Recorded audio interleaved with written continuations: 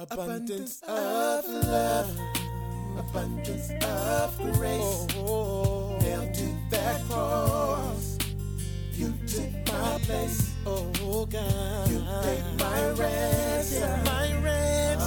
Your love, you gave us abundant life. Abundant Life Christian Fellowship Church. Loving God, loving people. Now, here's Pastor Scott. Amen.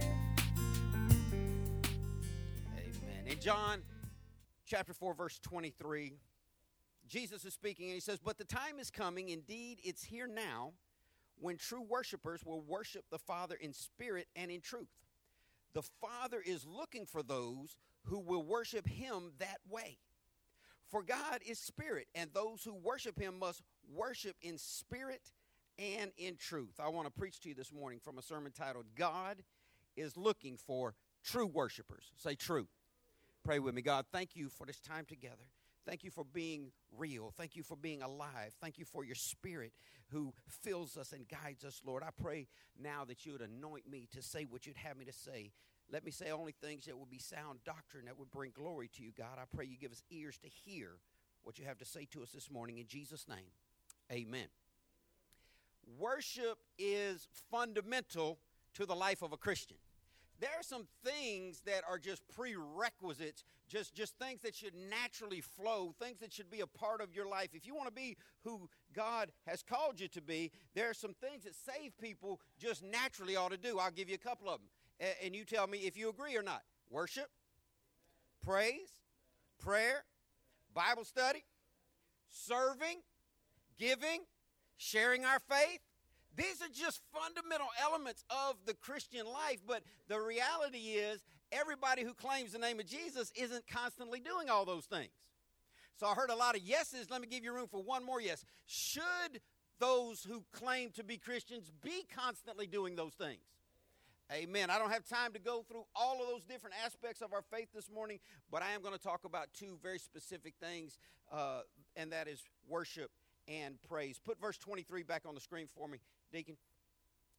Look at what Jesus says. Now, if you know the story, and I know many of you do, Jesus is at a well when a Samaritan woman comes up and he asks her to give him a drink. So this story is called the woman at the what? The woman at the well.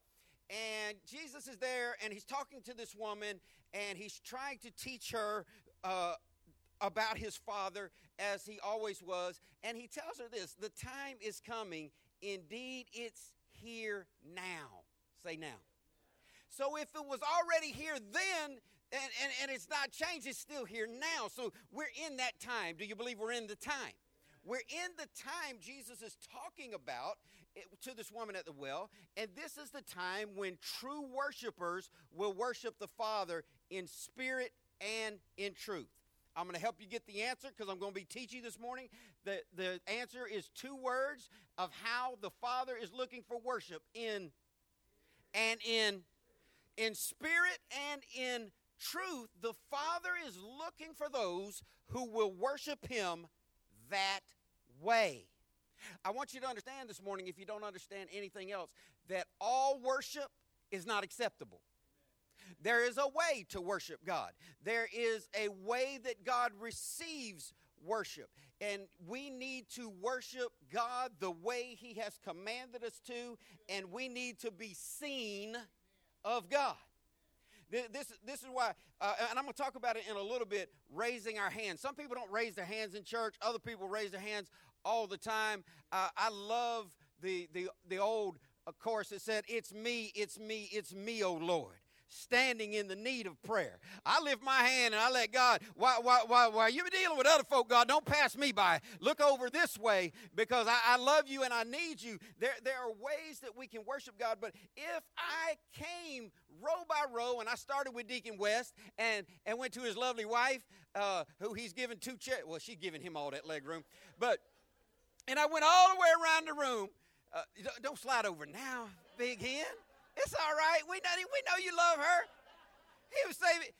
That's his quick move. Get it. If he has to jump up to save my life, he needs that room. But if I started with Deacon West and I went all the way around the room, And I said, I want you to give me your top 3 ways of how you worship God. Do you believe some people would be tongue-tied right then? They would. They wouldn't have a right, ready answer. But the right, ready answer that we need is not an answer of experience. The right and ready answer we need is not an answer of culture. The right and ready answer that we need is not of denomination. Anybody want to take a really intellectual guess at where we would get the answer? In the Bible. We get our answer in the Word of God that tells us what this acceptable worship is, and God will only receive worship in spirit and in truth. Do you know the Bible says that the very sacrifices of the wicked are an abomination unto God? God's not so desperate for anything that he'll just take anything.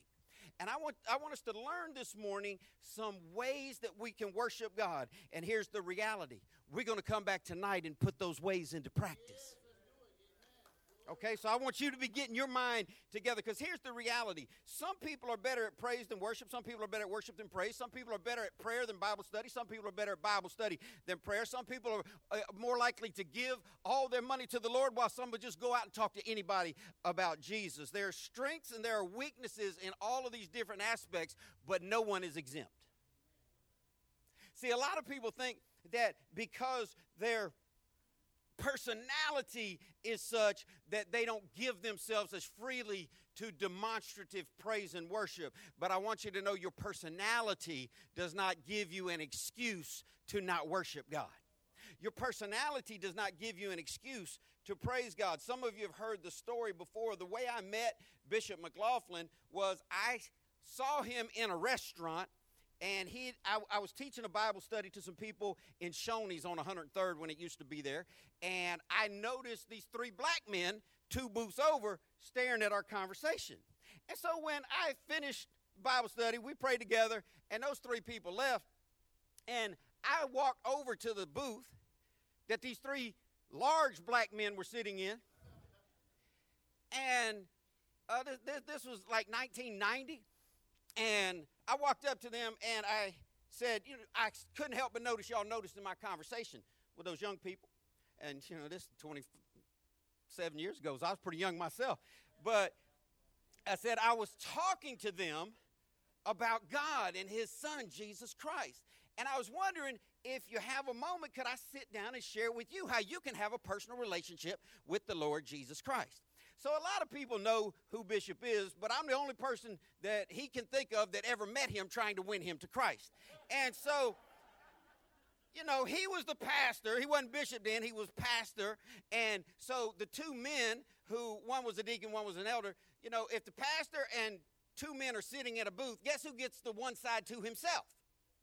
Sure. So he slid over and said, go ahead. And he let me ramble for about 10 or 15 minutes, and then he laughed, told me I'm doing a good job for a white boy, and that would I like to come see his church. And we ended up, and the church was small back then. It was on Seaboard, and his house was townhouse right through the ditch, and we ended up walking through the church and staying up to about 5 o'clock that morning. And when he went to his church that Friday night, it was awesome. And he asked me after church, he said, how'd you like the service? And we went out to dinner, and I was like, yeah, it was awesome, man. Great preaching, great word, wonderful people. I said, but all that butt shaking and jiving, that ain't me. I said, all that booty swaying and body rocking, I told him, I said, I'm just too white and too tight in the booty to do all that. And he told me something profound then. He said, your lack of melanin and the tightness of your sphincter have nothing to do with God's command on you to give him praise and worship. All right. And so I began my journey then, like I see many people have brought their journey into abundant life.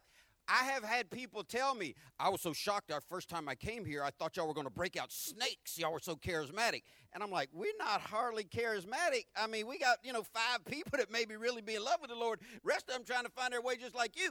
And And I watch these people. See, because honestly, our church, not just weird because we're the most interracial church in North Florida. It's not just weird because the preacher is weird. It's just weird. It's just different, but we have people coming from different backgrounds.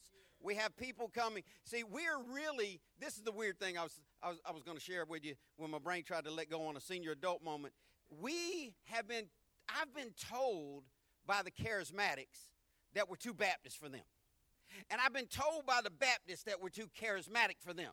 So if you're too charismatic for the Baptists and too Baptist for the charismatics, you got this weird hole, which I like to say is full of spirit and truth. Because the church has been divided over the last century of this crowd over here who they just sit quietly and stubbornly, and the only time they'd even dare to raise their hand is they're ducking out to go to the restroom. Then you got this crowd, and they just sit with their Bibles in their laps and take notes over there and maybe grunt out an amen once. Then you got this crowd over here jumping pews, rolling into aisles, hanging from chandeliers, screaming and shouting about everything. But here's the thing. I've spent decades in both of these movements. And I can tell you something really specific about these groups, because both of these groups are necessary. Because this group over here thinks that they have a stranglehold on the truth. And in large part, they do have a large volume of truth. This crowd over here can quote more scripture than that crowd can quote. This crowd over here is more intellectual than that crowd is. This crowd over here does more evangelism than that crowd over here. Now, this crowd over here, the preacher don't have to preach as much because he can always fall back on the Spirit moving so strong in church today I couldn't even preach. Which is code for I'm carnal and I didn't study all week long. This crowd over here has a more proper expression of praise and worship, but they don't take time to learn all that, Bible. So you got a spirit crowd and you got a truth crowd. But you can't worship God in spirit without truth, and you can't worship God in truth without spirit, because God said he's looking for spirit and truth. And that's where abundant life comes in. And that's why we ain't hardly anybody's fit. We're like a Thai food restaurant serving pizza. We're like a Puerto Rican restaurant selling grits. You hear what I'm saying? We're like a soul food restaurant selling cereal. You see nobody walks into one of those restaurants looking for that. But do you know it's not always what the child wants to eat that's good for them? You got to eat what's good for you. The Bible says you got to eat the whole roll. I want to look at this morning how you can give you an answer for how you worship God. If you want to worship God correctly, if you want to worship God in spirit and truth, you have to go to the one who you're worshiping. See, some of y'all take y'all's cars to Shade Tree Mechanics, and that's okay once they're out of warranty. But when they're in warranty, if you had the option to take it to the dealer or take it to Joe Buddy's Shade Tree Mechanicin, you'd be better to go to the dealer. Why? Because the dealer knows the manufacturer. The manufacturer knows what he designed it to do. And God is a humankind's manufacturer, so if you really want the instructions on what God wants, you got to go to the original manual. See, some of y'all don't still have. See, I got that beat up, busted up, scratched up 2007 with 205,000 miles on it Navigator sitting out front. And here's the crazy thing. It's 11 years old, but I still got the owner's manual. Most people with a car that old and that many miles on it couldn't find. Now, if you got that brand new car, you got the extra set of keys. You got the manual tucked in a nice little cover that folds over. Anybody, y'all never bought a new car? Okay. We have the owner's manual between these covers. And we need to go to the manual that God gave us to find out what real worship looks like. Now, here's the deal. And we talk about this in our midweek Bible study that we call Abundant Life University because we use it as a classroom approach for higher learning. And we talk a lot about the reality that the Old Testament was originally written primarily in what language? Hebrew.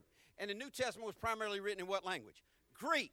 So we have to look to these words. It's not that our English words don't hold up. It's just that you can get more nuance behind the original words. You can get a deeper look into the original words. I use this example all the time. I'll use it and we'll get into it. When I've preached with an interpreters that are translating me into Spanish, that language doesn't always correlate. It's not always an exact match for these folk jacked up. There's not always an exact match for broke down like 4 flat tires on a Lexus. And I look at the translator when I say colloquial stuff, and they're like, como se dice? And they're trying to find the word that matches up. Theologians call that the language gap. Sometimes there's a word that doesn't line up exactly. We're talking about thousands of year-old words in a different language. Okay, so there's a catching up on some of these words, and we're going to look at some Hebrew words and some Greek words this morning. And the primary word, one of the primary words in the Old Testament for worship, is the Hebrew word shakah. And this word is used more times in the Old Testament. When you see the word worship in the Old Testament, it's almost always derived from this root word. Now, what's crazy is, I'll tell you real quick why language makes a difference. The Bible says, believe in the Lord Jesus Christ and thou shalt be saved. So what do you have to do to be saved? The Bible says the demons believe and tremble. Are they saved? No, they are not. You can believe one way and believe another way. I believe most of y'all are going to stay awake today, but I wouldn't put no faith on it. I believe most of y'all love the Lord, but I wouldn't bet my life on it. See, I believe Jesus Christ died and rose from the dead, and I put everything. There's different types of belief. And so we have to look deep into some of these words because worship is a large group of words. It takes a lot to encompass this one theme. And in the Old Testament and in the New Testament, our English word that always appears as worship comes from some different original words that it was derived from. The primary word used in the Old Testament for our English word worship is this word shakah, and it literally means to bow down. Say bow down. It means to make yourself low because you realize that comparatively speaking, God is high and you are low. And I've told you guys a lot of times in America, because America is a nation born in rebellion and sin, which is true. I love America, don't get me wrong, but it's the truth. We value independence. We value one of the things, if you go to Disney World and you go to the Hall of Presidents and you listen to that speech, and I'm mad at them because they took Morgan Freeman's voice over it and put some woman's voice on it and a man's voice, and it was not as good anymore. But if you go and listen to the story about how America took its first president, they did something different than their English ancestors did. They decided to take a leader from the people, a common person, not a royal person. And America has elected leaders that way. See, other countries understand royalty. King walks in the room, you fall down. See, the Army. Thank God for the Army. Thank God that in a Navy town, I'm not the only ex-Army man in the room. But I don't know how the Navy does it. But in the Army, especially if you're at a TRADOC facility and you are non-rated, E1, E2, E3, and a corporal or higher walks in the building, you got to stand up. And you have to give them the greeting of the day. If an officer walks by you outside, you have to salute. There are certain things, just the seeing of that person demands a response. And see, people who live in countries run by royals, they understand how to act when the king, when the queen, when the prince, when the princess walks in. But Americans don't really do well in response because most people have been raised with he a man just like I'm a man. Most people have been raised, he ain't special. And Americans don't know how to give honor to whom honor is due. In amongst humans, much less in amongst God. But other cultures are very adept because they've been doing it their whole life. When the highest ranking person in their government walks in, they put their head on the ground. They bow. They curtsy. They do some type of physical response. I want you to understand that praise and worship are verbs that require physical activity. You can't sit there like a now. See, you can sit there like a bump on the log and say, "I was praising it," but you really weren't. And we'll see that in a minute. But it's bow down. That's why I love that song. Bow down and worship Him. Oh, enter in. You really want to get close to God? You don't get close to God with your chest swole out. You don't get close to God with your head high. You get close to God when you do what the truth of the word is, when you bow down. So my question to you, and don't answer out loud, see, because when I talk about praise and worship, I'm not nearly as concerned with what you do in here once or twice a week. These are activities to be done in the secret place. And the Bible says what you do in the secret place, God will reward you openly. Some folk ain't getting no reward. There's a reason why. You're not doing enough in the secret place. That's a different message. I'll leave that alone. But when you are home and you are supposed to be worshiping God, how do you worship Him? Oh, I ride down the road and sing songs. Well, you ain't bowing down riding down the road. You be wrecking down the road. Okay? So this there's got to be in the life of a true worshiper a bow down time. A bow down time. A time where you just bow down, recognizing God is here. Even though you don't see Him, God is here. Even though you aren't hearing Him at the moment, God is here. And you pay homage to that. It's a form, it's a truthful way of worshiping God. It's the worship that God accepts to bow down. Say bow down. That's Old Testament. Let me give you a couple of Greek words. In the New Testament, when the New Testament talks about worship, there's two primary words that are used. The first word is proskuneo. I love this word proskuneo because I'm not, per se, an animal person, okay? That's why, listen, you know real animal people. I went in a member's house one time. They were sick. I went to do a visit, and they're laying on the couch eating ice cream with a spoon, because that's how you eat ice cream. And they would take some, and they were holding it out, letting their cat lick off. That's so nasty. Now, I ain't an animal person on that level. You gone into mental health issues at that point. And these animals, they had like 30 plus animals in this house: cats, dogs, parrots, iguana, and these animals jumping all over me. And this lady looked at me, and this one big dog slobbing on me, licking and she looked at me and she said, "Oh, Pastor, he'll be fine. He just getting to know you." I'm thinking in my mind, I don't care at all. Is your dog going? What, am I fine? I'm not fine. Dog licking on me. On a pair of $125 slacks, you dog slobbing on me. When your dog jumps on people and you tell people, "Oh, he's okay," you way too much of an animal person at that point. You done crossed over into the animal kingdom. But even though I'm not there, I grew up with dogs, and I like dogs. Some of y'all like cats. That tells something about your personality. We can talk about that later. But I had a dog. Gail and I had a dog. And this dog was incredible. This dog was on my hip all the time. It was a beagle that didn't make a lot of noise. And was, sometimes they say that the dog and the owner would start to look alike. This dog had my personality. He was small and chubby and cute. And the dog's name was Elijah, and we called him Eli. And this dog was so highly trained, I put a milk bone biscuit in my mouth and just put it right there at him and make him wait for 3 or 4 minutes. And then when I tell him okay, all I do is say, "Okay." And he would just take it softly out of my mouth. I set a milk bone dog biscuit on his long nose and make him sit there for 5 minutes till he starts shaking. You remember that, Dina? This dog was so trained, and his whole body would just be in lockdown. And I say, okay, he'd flip it up in the air and catch it out of the air. This dog, everywhere I went, this dog was on my hip.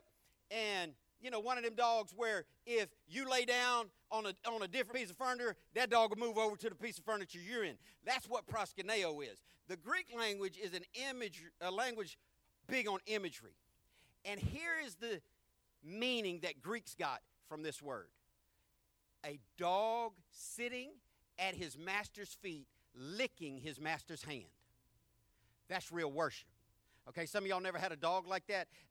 No matter where I would go, that dog would follow me.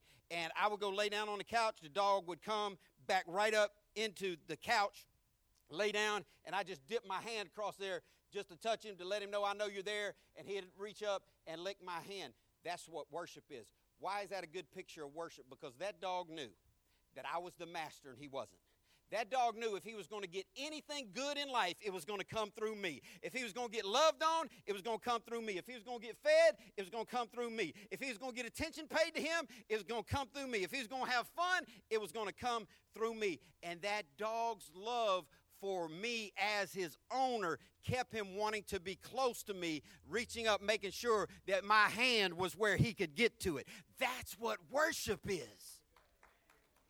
When you just realize that this one person is your everything, that this one person, Jesus Christ, is your all in all, and if you can get anything good, it's going to come from the master's hand. This is what worship is. This is what real worship is. Now, cats, I ain't got nothing for you, but the Greeks didn't look to cats, they looked to dogs, so deal with the Greeks.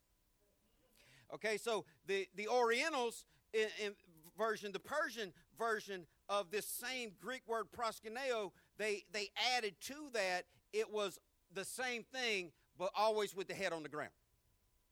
Sitting at the master's feet, but with the head kept on the ground. And that's why in Oriental customs and in Middle Eastern countries, when a potentate walks in, they bow and they put their heads on the ground. This is worship. Now see, in America, we're proud and we're independent and we're rebellious and we don't understand royalty and we don't know how to relate to kings, much less the king of all kings. And that's why most people in this room have never felt like a dog sitting at the master's feet.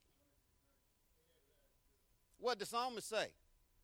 Who am I that you should even consider such a dead dog as I? The average American can't get, who you calling a dead dog? If you don't view yourself in that inferior position to God, you need mental health counseling. God is big and we are small. Can we agree on that? That's proskuneo. That's loving him so much that when he moves, you move. He goes in a different room, you go in a different room. He walks this way, you walk this way with him. He stops, you stop. He moves, you move. He turns around, you turn around. He gets excited, you get excited. That's worship. That's a real picture of worship. The second Greek word used about as many times, not as much, but used a lot in our New Testament. See, sometimes when our Bible says worship, it's using this word proskuneo. Other times when it says worship, it's using a different Greek word, latruo. And latruo means to show your love through your service. Do you get that? I'll give you an example. When Gail was alive, she would always want me, and she trained me this way from the day we got married. She want me to not come to the table until she called me to the table. So I'd just be watching sports, I'd be in my chair reading whatever, and she'd call me to the table, and she would bring me the food. And some of y'all thinking, oh, you just, look at, who are you? This was not my concept. This was her concept. She would bring me the food. And I drink a lot, not with that way, but I consume a lot of liquid, and my tea glass would run out. And I was not even allowed in her presence to go get my own tea. She wanted to go get my tea for me. Not because, see, some of y'all thinking, oh, you just beat her down. You're a man and she's a woman and you just think gender specific. No, that's what she wants. She loved to cook for me and she loved to bring stuff to me. That was her way of showing her love for me. When I was done, if I got up, start telling, no, baby, I got all that. And see, then we got in pastoring, and we got church folk coming over to our house, tried to mess that whole game up. Some of y'all women that don't worship y'all's man. Some of y'all, and the Bible says, even as Sarah worshiped Abraham, you got to be this way unto the Lord for your husband. And these new age church members would come by, and they'd be like, well, ain't you just spoiled? I'm blessed. My woman loves me. She loves taking care of me. And then when these new age women would always chime up, I just couldn't get with that. You just had you couldn't be married to me. And I'd say, absolutely, no, I could not. There ain't even a discussion. Because in our home, listen, you ain't in your home. They say in our home, if I cook, he does the dishes. I said, well, she's not doing the dishes because I make her do the dishes. She's doing the dishes so I can get back in that recliner, put my feet up, because that's what she wants me to do. And they say, well, when I cook, he does the dishes. When he cooks, I do the dishes. And when do you cook? I don't. As long as Gail was alive when we were married, I never cooked a meal. I never washed a dish. I never washed a load of clothes, dried a load of clothes. And people sitting there thinking, oh, he just that kind of just, what do you call it, chauvinist. No, she loved doing that because it was a way that she could show her great love. She had this great love, and she needed an outlet. And this is why many pastors preach series and books are titled, Our Labor is Our Worship. Because that's what Latruo is. It's acts of service to show your love. Now, here's the question. What labor do you do to show your love to God? Now, if you sing on the praise and worship team, you got a right, ready answer. If you work in food and clothing, you got a right, ready answer. If you work in inspirational care, you got a right, ready answer. If you help out in any capacity, then you can point to it. But a lot of people can't point to it. So where is their worship? See how quiet that got? Right out of a Greek dictionary, I'm going to give you a word-for-word definition for Latruo out of a Greek dictionary. To render religious service to show one's love for the greater. To render religious service to show one's love to the greater. Now, what religious service do you render? You got to do something inside the church because the church is the hands and feet, the arm of God that's touching the world today. Well, I volunteer at the hospital. A lot of lost folk volunteer at the hospital.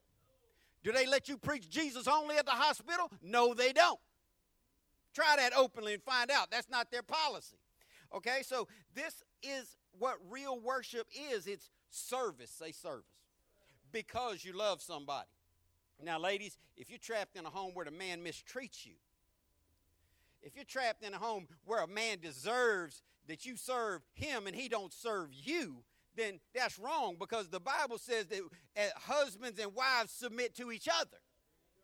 God is not chauvinistic, and she didn't do those things because they were demanded. She did those things because it brought her joy to do things for me. It's just like after I get done preaching, either Deacon West will ask one of my sons, one of my two biological sons, and my youngest son turned 14 yesterday. Happy birthday to him, amen. Our senior women's member, Miss Irene, has a birthday today. Happy birthday to you. You didn't call my birthday because you got a stank attitude. No, not really, because I didn't know it was your birthday. She wanted to show that love. Deacon West will come up and see if I need anything. My kids will come up. They know I've had a back surgery, a neck surgery recently, and waiting on another back surgery. They want to carry my Bible. This is not like, I've seen that abuse in churches. Pastor with 3 members, all 3 of them armor bearers. Pastor with 5 members, some little short midget in a tight suit, carrying his Bible like this behind him. That's ridiculous. You carry your own Bible up into the pulpit. after I'm sweating, and you've been around me, you know, my socks and my underwear are sweat wet when I get done. You put your hand around my back, you find out.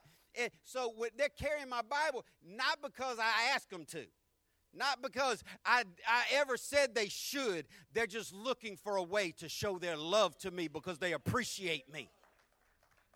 What way do you look to show that kind of servitude love to God? Because if you're not doing that, you're not worshiping, because worship ain't what you want it to be. Worship is what the book says it is. All right? So let's keep moving. There's a less used, very infrequently, I think it's only used 3 times in the New Testament for worship, the word doxa, from where we get that great hymn called the doxology. And that song is an expression of worship. It's an expression of pouring out love. But the word doxa means to give a favorable opinion from you to someone you admire. You could doxa a human being. You could doxa, everybody in the building knows that I admire my sister. She's my big sister. She always did stuff before I did it. She always did stuff better than I did it. I doxa my big sister on a regular basis. She's the administrator of our church. She keeps everything functioning, everything rowing in the right direction. My opinion of her is unchangeably favorable. Do you get that? This is what doxa means, that your opinion of someone you view greater, that is unchangeable. See, here's the reality. People say, oh, I don't go to church anymore because all them people are hypocrites. Well, you go to Winn-Dixie. No hypocrites. You go to Walmart. You go to Publix. You go to your home. There's hypocrites living there. But people want to bash the church. We who are truly saved do not come to church to worship people who are hypocrites. We come to church to worship God who is perfect. I hear people talk about church hurt. I like to remind them, they know church hurt. The Bible says the church is perfect, spotless. See, some people think that God ain't come back for us yet because we're still trying to get spotless and without wrinkle. The church is already spotless and without wrinkle. God sees the church through the eyes of the blood of Jesus Christ. He sees us as righteous. That's what the Scripture says. He who knew no sin became sin for us, that we might be made the righteousness of God in him. God sees the church as perfect. So the church didn't hurt anybody. People hurt somebody. And if you let somebody who you think slighted you, I ain't never going back there. That pastor looked at me and turned the other way.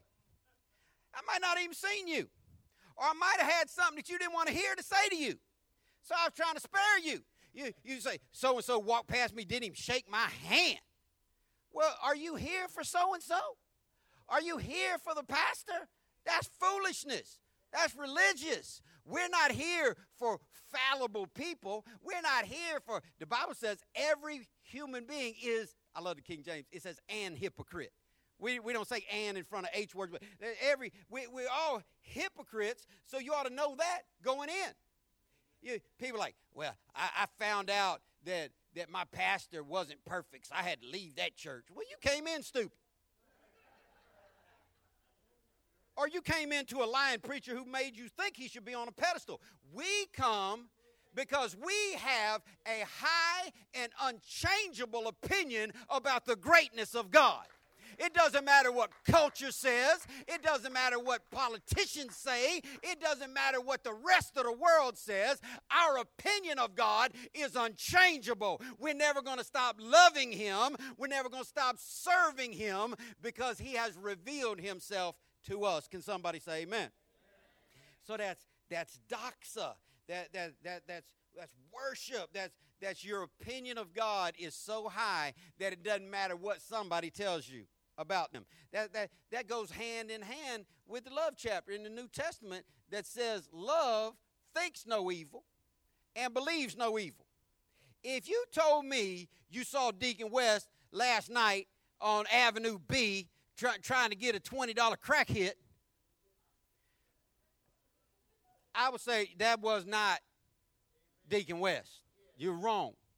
Because my opinion of Deacon West is unchangeable and it's favorable. See, that's doxa. My opinion, the people you really love, I don't believe that. If you pulled out your phone and showed me video, that's Photoshop. That's edited. That was not my friend buying crack because he don't do crack. See, some of y'all just buy into gossip because you don't know how to love anybody. And then, if he came to me and said, I need to tell you something, Pastor. Last night I had X, Y, Z, and this, and this, and I ended up down here. I stayed up in repentance all night long. I have confessed my sin to God. God has forgiven me, and I just want to know that you still love me even though I ain't perfect. And yes, I still love people who ain't perfect. Can somebody say amen? An opinion of the greater that is unchangeable.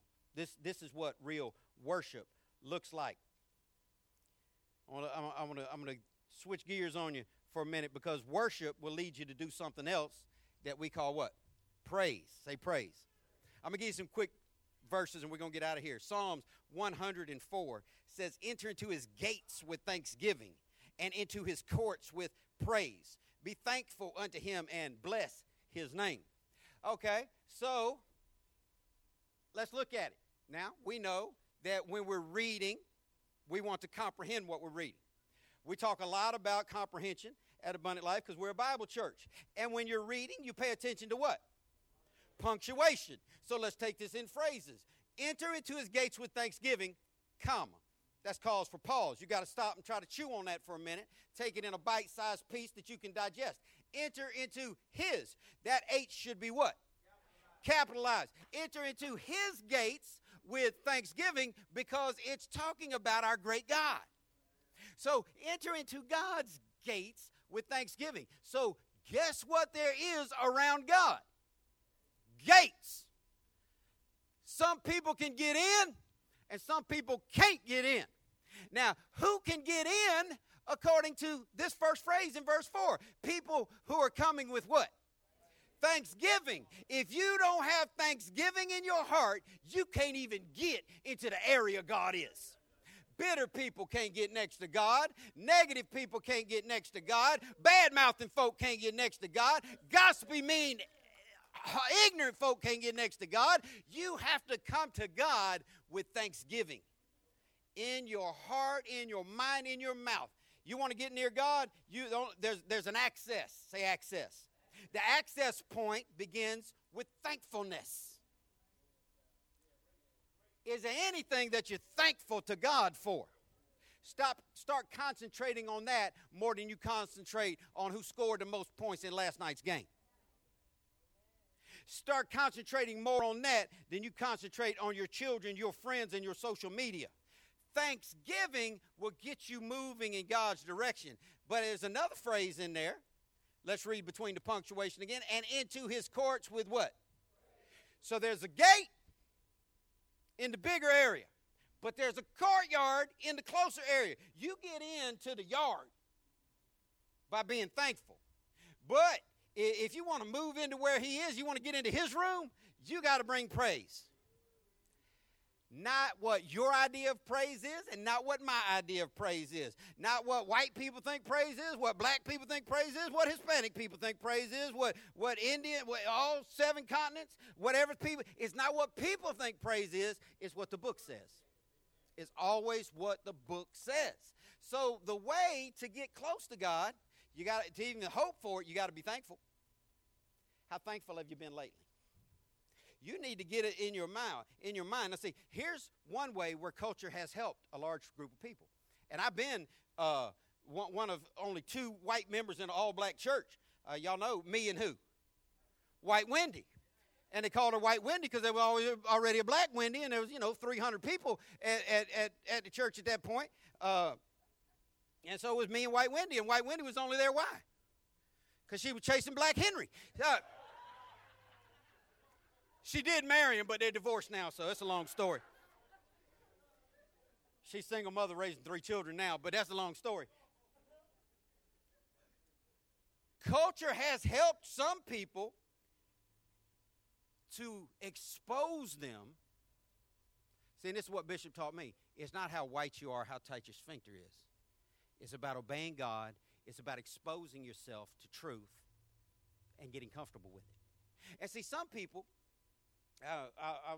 I'll use, and there may be some white churches that got Sister Mary in it, but every good black church has that one sister in it who helps everybody to know that we need to be thankful. Because Sister Mary, from the beginning to the end, thank you, Jesus, thank you, Jesus, thank you, whoa, thank you, ha, thank you, whoa, ha, hey. Anybody ever seen Miss Sister Mary?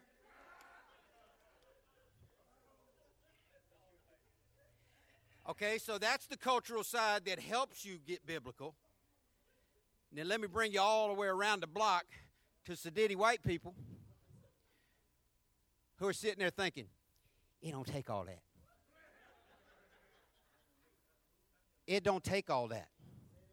Y'all remember, if you read the Old Testament story about the greatest worshiper, David, he married a stiff-necked, rebellious, sedity woman who told him his praise was disgusting. He said, you got out there dancing with common folk, looking like a poor beggar out there. You're supposed to be the king. And he told her, I will be even more undignified than this. There was no limit, David. David didn't care who thought his praise looked ridiculous. He didn't care who thought it didn't take all that. He knew, listen, it takes all that times 10, times 310, times 3,010. You can't praise him enough. You can't thank him enough. So see, Sister Mary helped us with thank you. You need to get thank you, Jesus, in your mouth. Here's the reality. If I had my phraseometer today, I'd just start with Deacon West. I'd hang it on his neck, and I'd have thank you, Jesus, on the needle in this way, and I'd have oh crap on the needle in this way. I said I wasn't going to say that word in the pulpit anymore. Oh shoot. And I would hang it on his neck, and I would see which way the needle went. And then when I worked it around to you, I hang my phraseometer on your neck. And I find out what phrase has come out of your mouth the most this week. Thank you, Jesus, or oh, whatever. You better stick with Miss Mary. If you want to be close to God, you got to be thankful. You got to be praising him. Psalm 111:1 says, "Praise ye the Lord." And listen to what the psalm said. I will praise the Lord with my whole heart. Okay, now here's what we know. All the Bible students know that we have these stories for our what? Examples. That's what the scripture says. That we have these stories for our example. If you do what they did, you will get what they got. The psalmist had great intimacy with God and power with everyone. And he said, I will praise the Lord with my whole heart. Nothing holding back. Now, see, I understand because I had to go through that transition. Being the only white dude in the church, coming from a cultural difference, coming from a denominational difference, going into a church with a more proper biblical expression of praise and worship. And I had my own journey that I see people coming in with now. They come in with that deer in the headlights look. You can always spot the racists, too. They don't want to put the purse right close to them, loop their arm through it. Some of these white people steal from you, too. We ain't going to get on the Puerto Ricans because Nick's close enough to throw something at me. I'm going to stand over here. But some people come in with that deer in the headlights look, and they're like, oh, this is a lot to take in at one time. And they see some people, not enough, they see some people truly worshiping God. They see some people, not enough, truly praising God. And I've watched people's journey, and it's a very typical journey. It's similar to my journey. As they come back, they're like, okay, this ain't bad. All right, okay. There ain't no snakes coming out. These people seem nice. And then they're like, everybody's lifting their hands, and they're like, oh, so I'm right here. I got my little praise thing going now.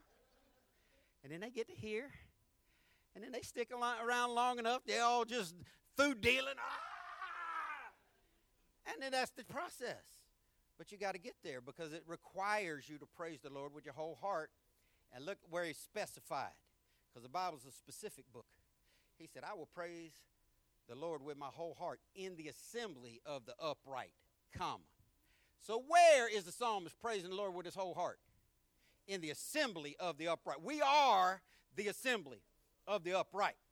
And if you don't praise the Lord with your whole heart, you are a scripture violator. Do you hear me? I got good news for you. God forgives us of our sins if we confess them and change. You don't want to be confessing the same sin all the time. The Bible says if you hold on to your sin, God will not hear you when you pray. So the psalmist says, when I go to church, I'm throwing down. I'm not concerned with what anybody thinks about my praise. I'm giving it full scale. I've had people come to me from more charismatic churches and say, Pastor, is it okay for me to lift my hands? I'm like, you better be seeing people lifting their hands. Is it okay for me just to take the seatbelt off and worship God? Well, depends on what you call a seatbelt. See, the Bible says that the armor of God has a belt of truth, which is the Word of God. So everything we do wrapped up inside the Bible. Now, I don't see jumping chairs and screaming, barking like a chicken in the Bible. I don't see rolling on the ground and foaming at the mouth in the Bible, but I see singing, I see dancing, I see lifting hands, I see shouting, I see excitement in the Bible. These are things that we should be doing wholeheartedly. And many of you are stuck in the it don't take all that when it takes a whole lot more than that. Psalm 135:3 says, praise the Lord, for the Lord is good. Sing praises unto his name, for it is pleasant. Okay, so let's start with the last part first. The last phrase says, for it is pleasant. It's pleasant according to who? God. God says that this is pleasant. God says this is how we should do it. God says this is what is acceptable. Praise the Lord, for the Lord is good. We praise the Lord because he's good. Some people only praise the Lord when things are going good. Check 1, 2. It shouldn't matter. I almost said it doesn't, but I've been in church too long. I know it does to many people, but it shouldn't matter if the bills are paid or not.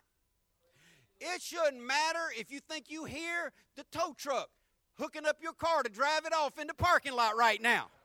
It shouldn't matter what you got going. It shouldn't matter if you're going through hell by the acre. It shouldn't matter if you're married to the meanest woman or man that ever drew a breath. It shouldn't matter if all your bills are late and your lights are turned off. When you come into church, you ought to praise him because he's good. Things should not regulate your praise. The goodness of God should regulate your praise. Things should not excite you for God. God should excite you all by himself. Psalm 150, verse 6, the end of the Psalter, says, let everything that hath breath praise the Lord. And then it's got these 4 words. And I don't know if that word ye throws some of y'all. So say you. Praise you, the Lord. You praise the Lord. You well, until I see everybody perfect, I ain't, what? There is a command of God to every individual that names the name of Christ that, now I told you, when we study the Bible, we look for promises, right? You've learned that? We look for something else. We look for commands. Praise ye the Lord. That's a command. That's not optional. If you don't do that, you are a scripture violator. You are in sin. And if you choose to keep not doing it, then you remain in sin. And if you remain in sin, the scripture says God won't hear you when you pray. Some of y'all trying to do y'all's best. Y'all living so much. You're serving, you're showing up, you're paying tithes, giving offerings, and you're wondering why there's still this. See, because if you've been in Christ long enough, you know when it's like, it's a little icky, when you know it's just like, bam, lockdown. Some of y'all don't hear what I'm saying, but some of y'all know what I'm talking about. You're wondering why it's still like a square peg in a round hole, because you won't praise him with your whole heart. You're not giving him anything. You're not showing love through serving. You're not laying at his feet, kissing his hand. You're not stuck on him. You're not doing what the Bible requires. And that's why you can't make that final push. Psalm 22:3 says, but thou art holy, O thou that inhabits the praises of Israel. Thou that inhabits the praises of Israel. God inhabits the praises of his people. Most versions, because it stays truer to the Hebrew phraseology, says that God is enthroned or he reigns amongst the praise. When praises go up, blessings come down. Some of y'all not being blessed enough, you need to send up more praise. Because the place where God is the place where he's being praised. That's what this verse teaches. He inhabits, he dwells in that place. He's enthroned in that place. He's made he's recognized as who he is in that place when you praise him. It shouldn't matter what song they sing. It shouldn't matter with tempo. It shouldn't matter the cultural preference. Here's the thing. I preach in all kinds of churches. And I don't want to offend anybody, but y'all know I've said it 1,000 times on tape, so it's out there for real. I'd rather be beat in the face with a dead rat than have to listen to Southern gospel music. That's just not my thing. I ain't saying it's wrong. It's just not my groove. If that's your groove, praise the Lord. But so I go to some churches. They say Jesus sat on the mountain. Yes, he did. And I'm like, oh. But then I have to get my mind right, and I just sing I sing a new song. I praise him no matter what they're singing. I just start I'm not going to come to the assembly of the upright and not worship him. I'm not going to come to the assembly of the upright and not praise him. See, because it's indicative of what we do when we're away from here. See, one Greek mindset for praise was a boiling over that's erupting. Okay? And here's the reality. If you've been praising him at home all week long, if you've been worshiping at home all week long, if your mouth and your mind and your heart is just full of thankfulness and praise to the Lord, it only takes a spark to get a fire going. You get around somebody else and you just boom, fly. It's just boiling up and running over in you. We need to take the shackles off and praise the Lord for real. Okay? So thinking about praise. If I started with Mr. C and I went all the way around the room and I came back and finished up with Deacon West and I said, how do you, don't answer, think in your mind, how do you praise the Lord? If you had to give this whole assembly of righteous people right now, we're not righteous because we do right, we're righteous because of Christ. If you had to give your definition of how you praise the Lord specifically, how many people believe somebody don't have a spirit and truth answer in them? They don't. Because I've asked this question to thousands of people, and I get the same answer all the time from people who aren't really well-versed in praise. Well, Pastor, I praise him in my heart. And that's beyond ridiculous. Praise is a verb. You don't do verbs in your heart. And y'all know my example for this. If I met somebody, y'all pray for, look at that. You see that? If Brother David was here, y'all pray for Brother David. He just had back surgery. I've been talking to him constantly this week. Keep him in prayer. But he loves to fish. And he catches monsters, man. He put them on social media. He catches big. I don't know if y'all ever seen any fish he catches, but he catches big fish. And if I walked up to him and he was talking about catching fish, and I said, oh, fishing, man, that's me. I love me some fishing, man. I'm all about fishing. Fishing is my thing. I do fishing with my whole heart, man. I'm in. And he said, well, do you like saltwater or freshwater fishing? And I said, oh, you mean like touching bait and wet things? Oh no, I don't actually do it. I just fish in my heart. You would see how ridiculous that is. Our praise and worship minister, Jeff Harris, loves golf.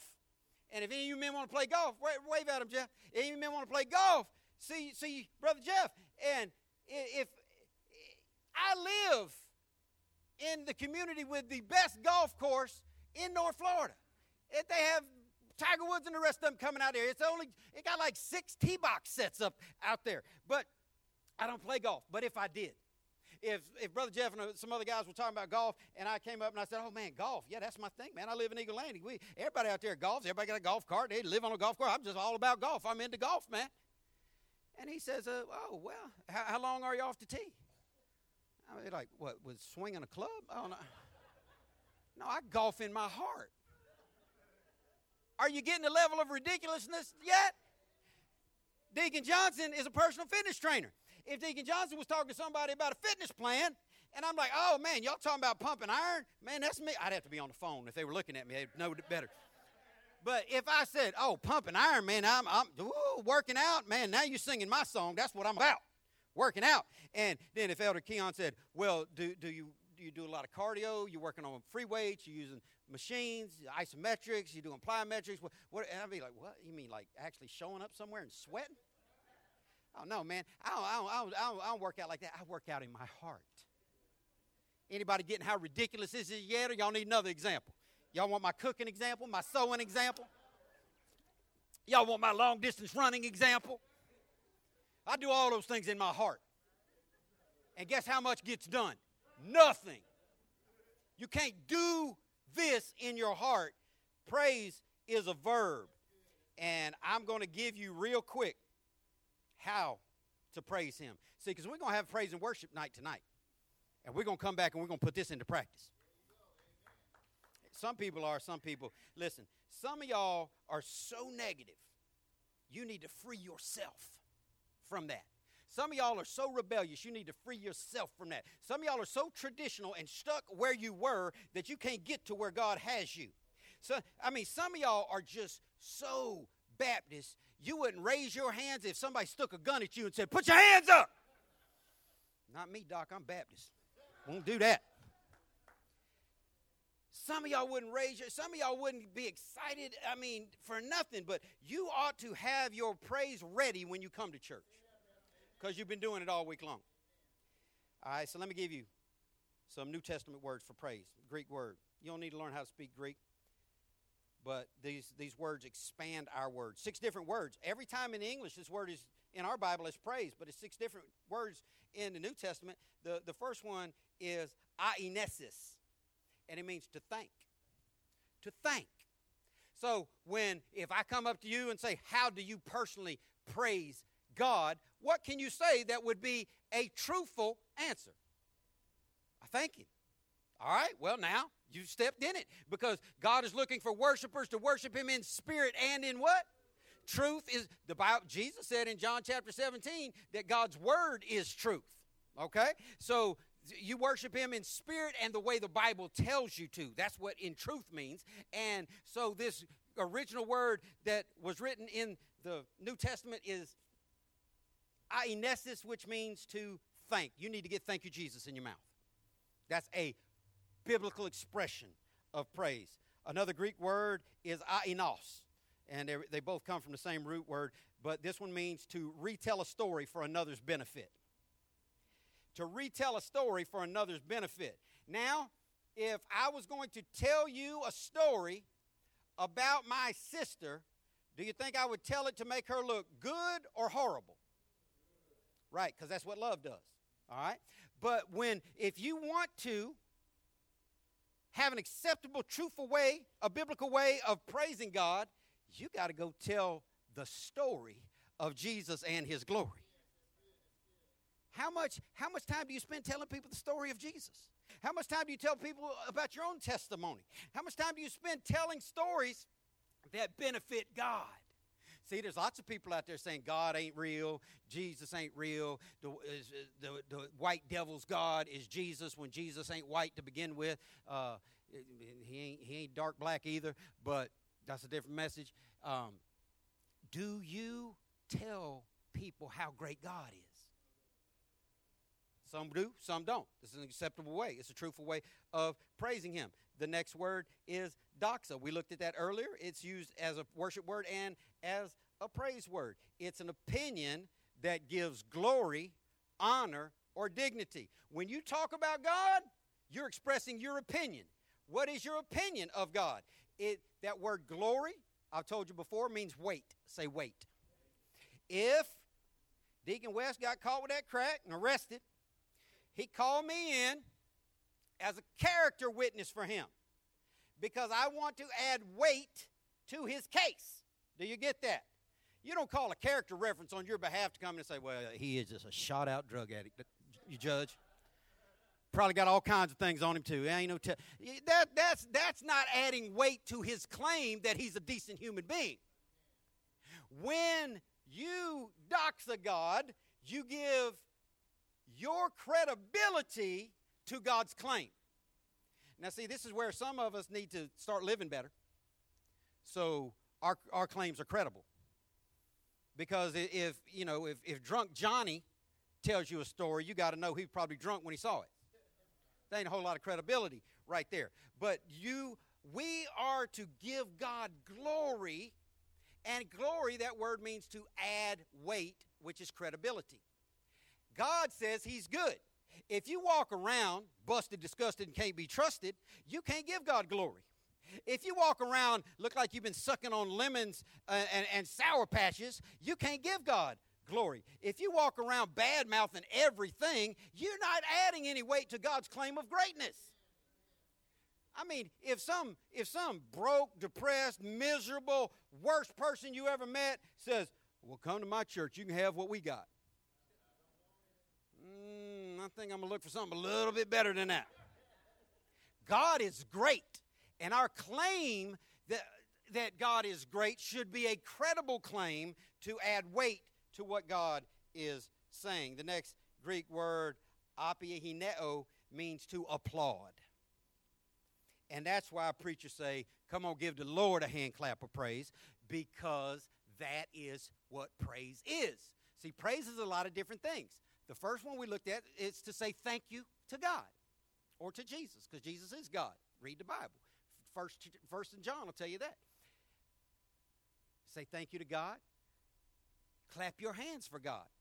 I specifically stand here as the senior pastor and founder of this church and tell people, this is an example, you don't have to, and tell people, come on and clap your hands for the Lord. And some people just stare at me like, I ain't clapping for nobody.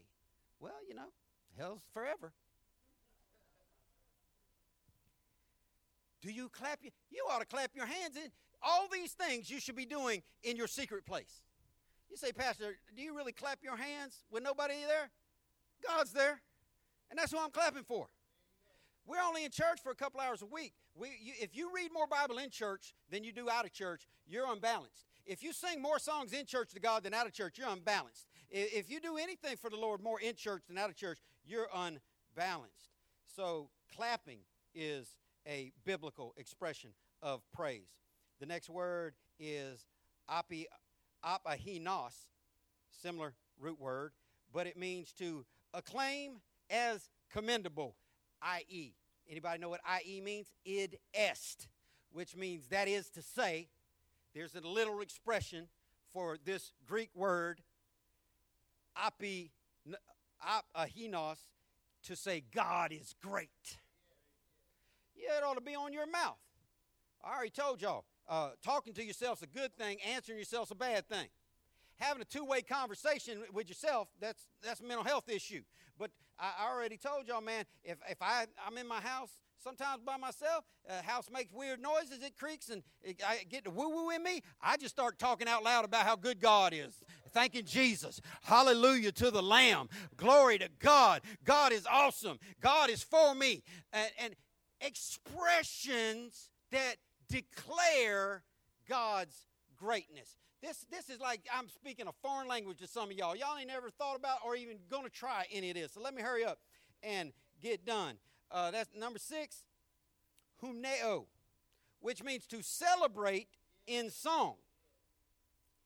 Now, Kool and the Gang sang a song, Celebrate. Anybody remember that? There it is. Now, my kids know. See, Hitch taught a generation of white people to not try to get funky, but just.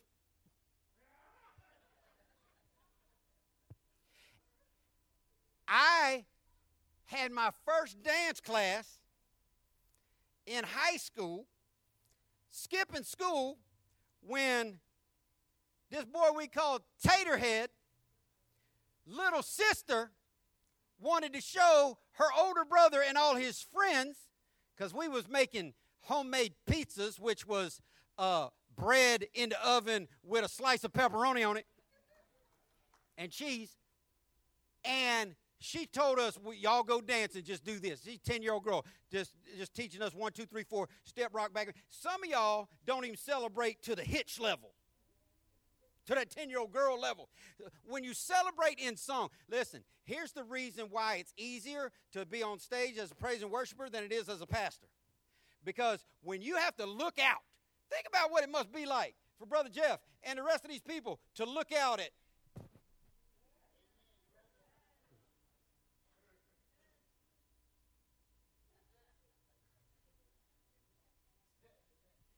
So, and isn't that what you see?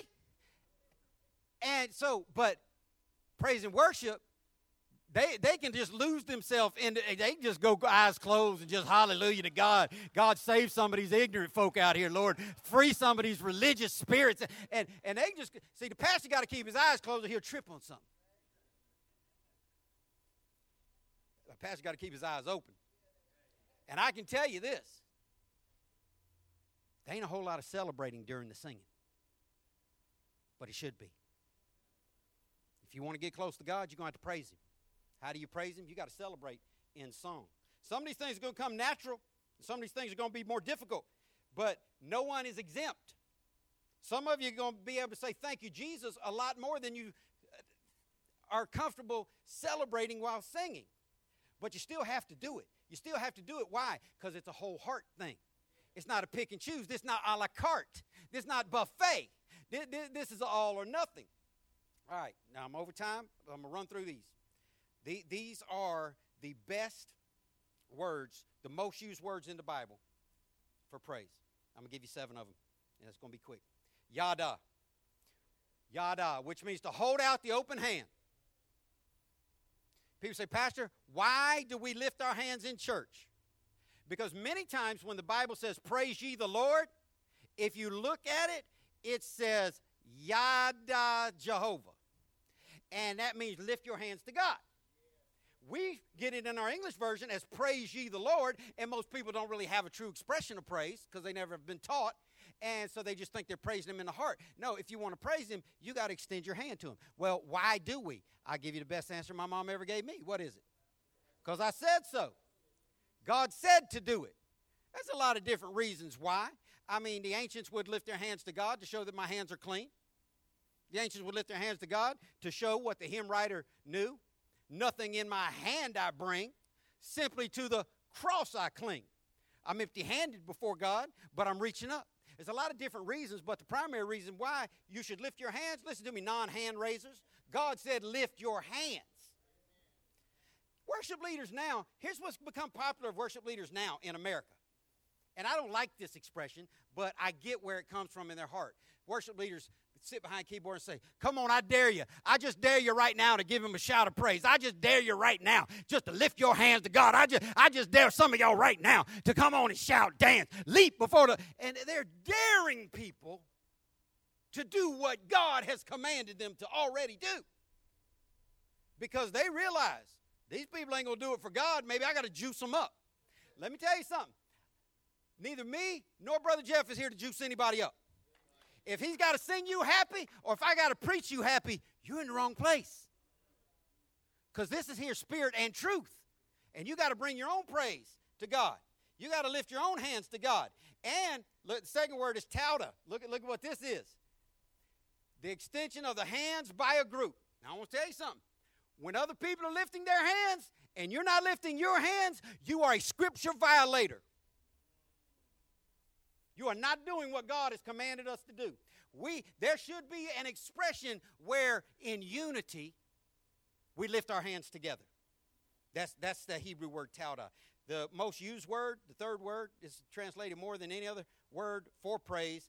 Listen to this. To shine forth, to celebrate, to act foolishly, to boast about, to lose your mind in celebration, or to rave. Some of y'all dignified folk are already just choking on that right there. It's like, No, this y'all know, some of y'all know my example. Man, you want to see Hallel? Go to a football game on a great comeback when your team comes from behind, or go to a basketball game and they make that last shot. Total strangers high-fiving, screaming, bumping, wow! Ah! Don't even know what they're yelling, just excited because of celebration. You want to see it? Go to a third grade. I can't stand these false graduations, giving everybody a trophy for doing nothing. Go to a third grade graduation in Middleburg. It does not matter what the principal says.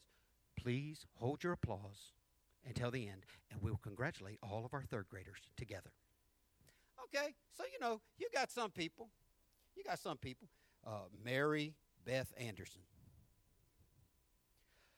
LaQuisha Seabrooks, Tanavia, LaWanda Jackson.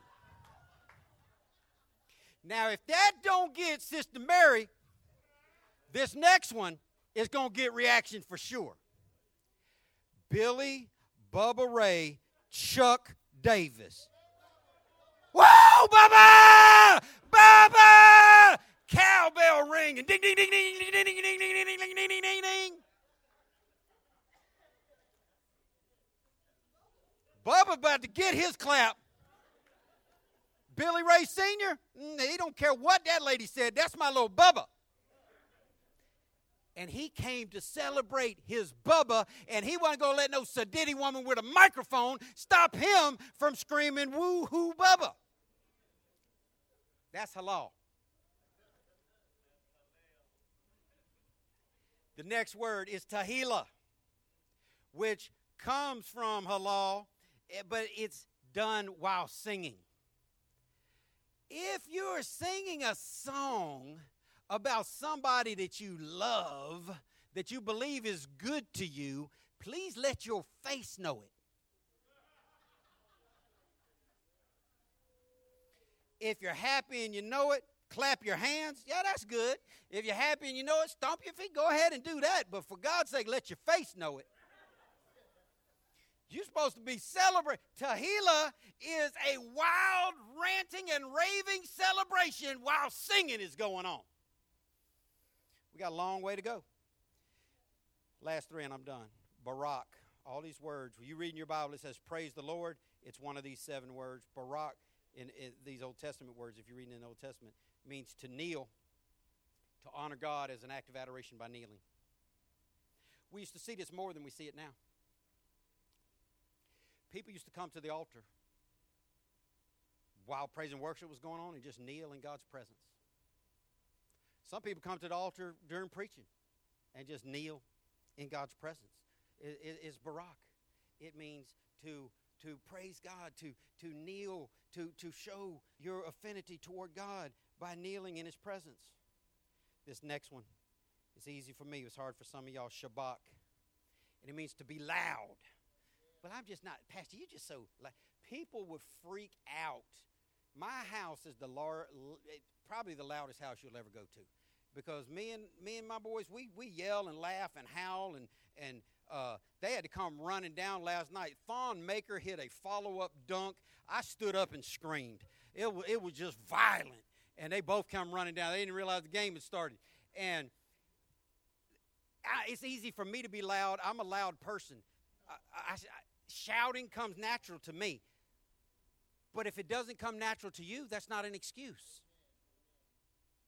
It's not an excuse. You still have to do it. God's not asking, God's telling. And if you don't get loud, if you won't shout to God, if you won't elevate your voice while you sing, if you won't elevate your voice while you say, thank you, God, if you won't get loud, then you are not praising God in truth. This is the manual. And the last one is Zamar, which is a celebration in song and music. See, because the Hebrew people would sing songs with and without music. So we've already seen Tahila, but this is a similar thing, but when musical instruments. You ought to be wildly celebrating God at all times. Listen, here's what I know. If we're not praising him, we're doing something wrong. If you love God and believe God has done something for you, it ought to be easy for you to praise him. See, here's the reality. If you come in here and you start talking about how great the Florida Gator program is athletically from top to bottom, always ranked in the top 5 schools in broad-based from tennis to golf to swimming. If you start blowing up University of Florida, woo, go Gators, you'll get my attention. Deacon West will stare at his feet like, there they go. Gator fans. You walk up on me and Deacon West, and you start talking about them Seminoles and Bobby Bowden, and you start doing all that vomit, you're going to get his ears perked up, and I'm just going to puke all across the floor. If you start talking baseball of any team, I listen. I love baseball. If you talk to Elder Jimmy about baseball, the Cubs, his family's family love the Cubs. He goes see the Cubs every year. He loves the Cubs. I'm like, yeah, the Cubs, whatever. They finally won one. Okay, woo. But if you talk about the Atlanta Braves, now I'm in a whole different level of listening and participating. Why? Because it's easy to participate with someone loving on the thing you love. When we love on the thing you love, you ought to join in with us. When we brag on the thing you say you brag on, you ought to brag in with us. When we give honor to the one we give honor to that you say you give honor to, you ought to give honor with us. You see, there's only 2 types of people, and I'm done. There's only 2 types of people that don't praise God. Those that don't know him at all, and those that don't know him enough. Now, see, personally, I don't believe anybody in this church, from me all the way to Elder Keon in the back, are praising God enough in this corporate setting. You're like, Pastor, I'm giving it my all. Well, multiply that times 2, then by 500. We need to be a group of people that celebrate our God. That's why we come together. See, people get it wrong. People think church is a place to bring your lost family and friends to. And that's not a bad idea. But church, we gather together. We stopped gathering on Saturday and shifted to gathering on Sunday in honor and celebration of the resurrection of Jesus Christ. That's why the apostles started gathering on Sunday, because he was raised from the dead on Sunday. And they said, hey, man, we can get together on Sunday and remember resurrection. And our service should be celebratory. Now, you know, if we went to great-grandmother's house, I'll give you a perfect example. Gail's grandmother is going to turn 100 this year. Still in her right mind. And if we make it to the 100th birthday celebration, do you think that all of her family members are going to be sitting around, why did she get a cake? Look at this old hag over here. I ain't even trying to see why. They clapping for her. Well, anybody can live to be 100. If my boys, when we go to sing happy birthday to a great-grandmother, if they're playing cards in the next room, do you think that gives them an excuse not to stop what they're doing and get themselves in here and show this woman some love? We got common sense when it comes to that. But you want to come to church where we're bragging on the only God there is, the only God that loves you, the only God that died for you, the only God that fills your chest up with love, peace, mercy, and grace. And we got to dare you to clap for him. We need to learn how to take our worship higher, how to take our praise higher. I hope you'll come back tonight. See, if I didn't see 42 people looking at watches right now, we would give you a shot at it right now. I'll save it for tonight. You come back tonight, we're going to worship God. It's going to be some kneeling. It's going to be some bowing. It's going to be some hand lifting. It's going to be some celebrating. It's going to be some clapping. It's going to be some dancing. You need to be here. Well, I was planning on staying home watching my DVR recorded editions of the repeats of NCIS. That's not good enough. I know everybody can't be here every time the doors are open, but you ought to come back tonight. You ought to press your way tonight. I'm not asking you to come hear me lecture for an hour. I'm saying we're going to celebrate. We're throwing a party tonight for God. And you're invited. Pray with me. God, we love you. We thank you for loving us. God, I pray you forgive us for not celebrating you as much as we should. You are God alone, and besides you, there is no other. You are great and greatly to be praised. God, I pray that you would fill our hearts with a greater love for you. Help us, God, to live out your commands so we can have your promises. In Jesus' name, amen. Abundant life.